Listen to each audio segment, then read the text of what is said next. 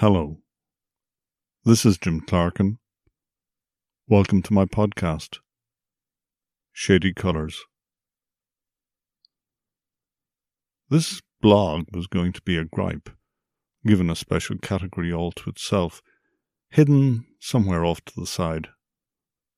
Let's face it, the ramblings of a menopausal male are best kept hidden, out of sight, deniable. The inspiration had all the ingredients for a non-glamorous investigation into the world of interior design, where common sense often flies out the window as marble kitchens are flown in. It was just supposed to be a minor, steam-releasing moment, until I realized why naming a paint-spanked bottom so annoyed me. You see, I love colour, in all its variations, its shades, tones, tints, and hues. My jean makeup generously allows my eyes to filter through the visible light spectrum and distinguish the tiniest differences in light frequencies. Colour blindness would be a nightmare scenario for me. The idea of not absorbing the full impact of vibrant works of art, the delicate intricacies of a starling's amazing plumage, a busy bee working hard to extract the pollen from the heart of a flower, is a concept too large for my brain to absorb. The notion that some people will never distinguish between the bright yellows, deep purples, or darkest reds found on the stamen of a flower is enough to make me sigh. Flowers, after all, offer such a wide variety of primal, vivid, and luscious colours as to leave one practically speechless.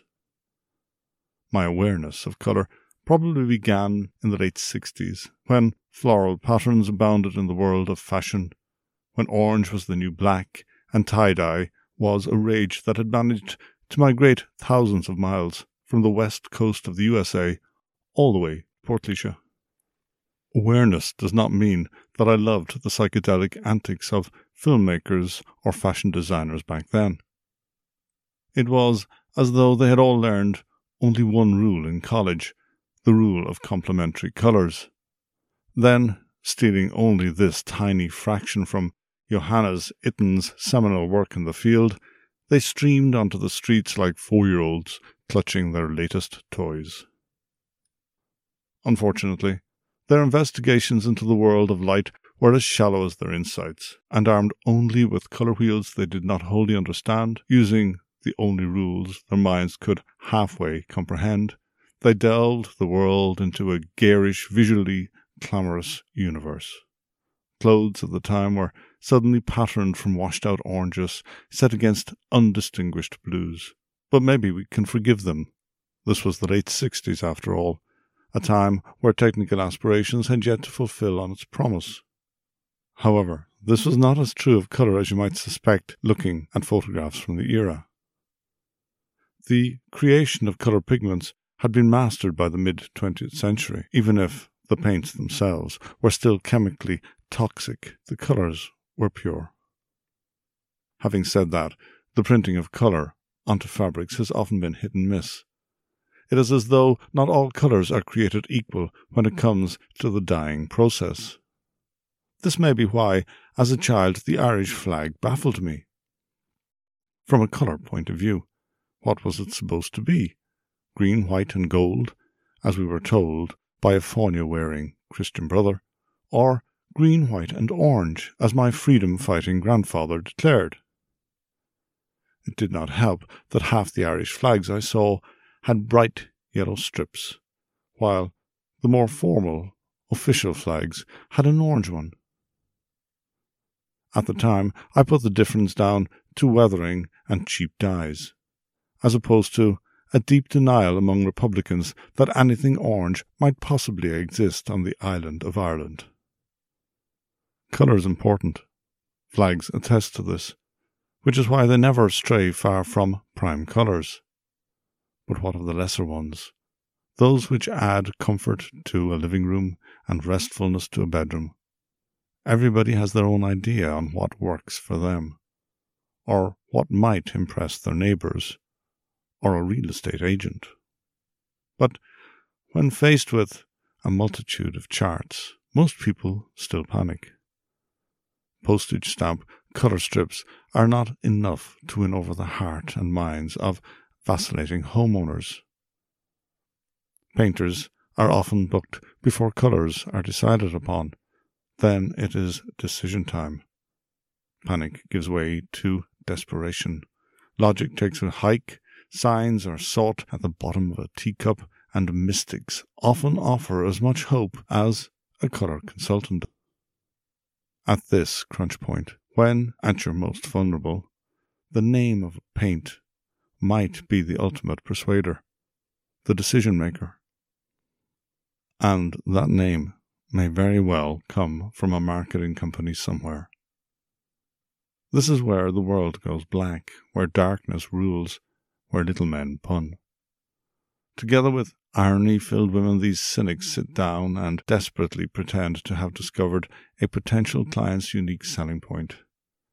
This is where they argue their case, where they shout each other down to win a contract and get to name your paint. If only you could silence marketing executives. But then, a silent marketing executive would be an oxymoron.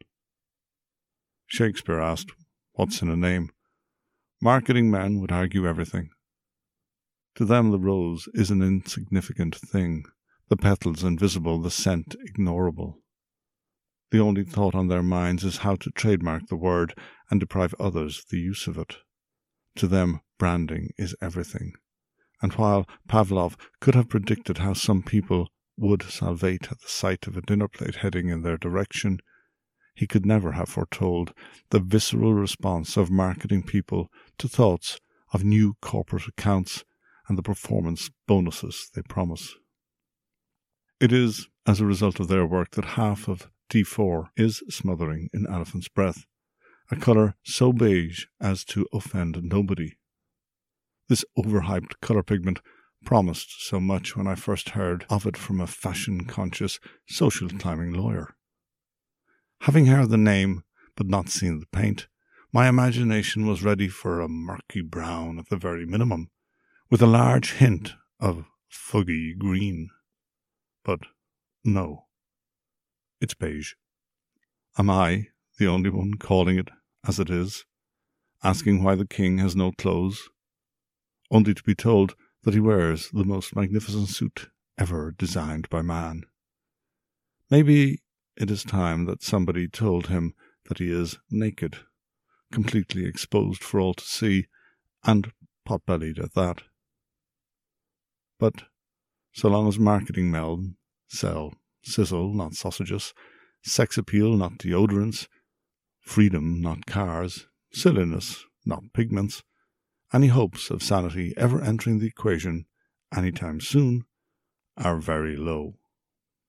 These thoughts led me to reverse the normal process of creating a product in need of a name, and instead to wonder what colours marketing men would come up with to match these names. Eve's shame, Adam's apple, Botox eyes. And what will they make of crocodile's tears?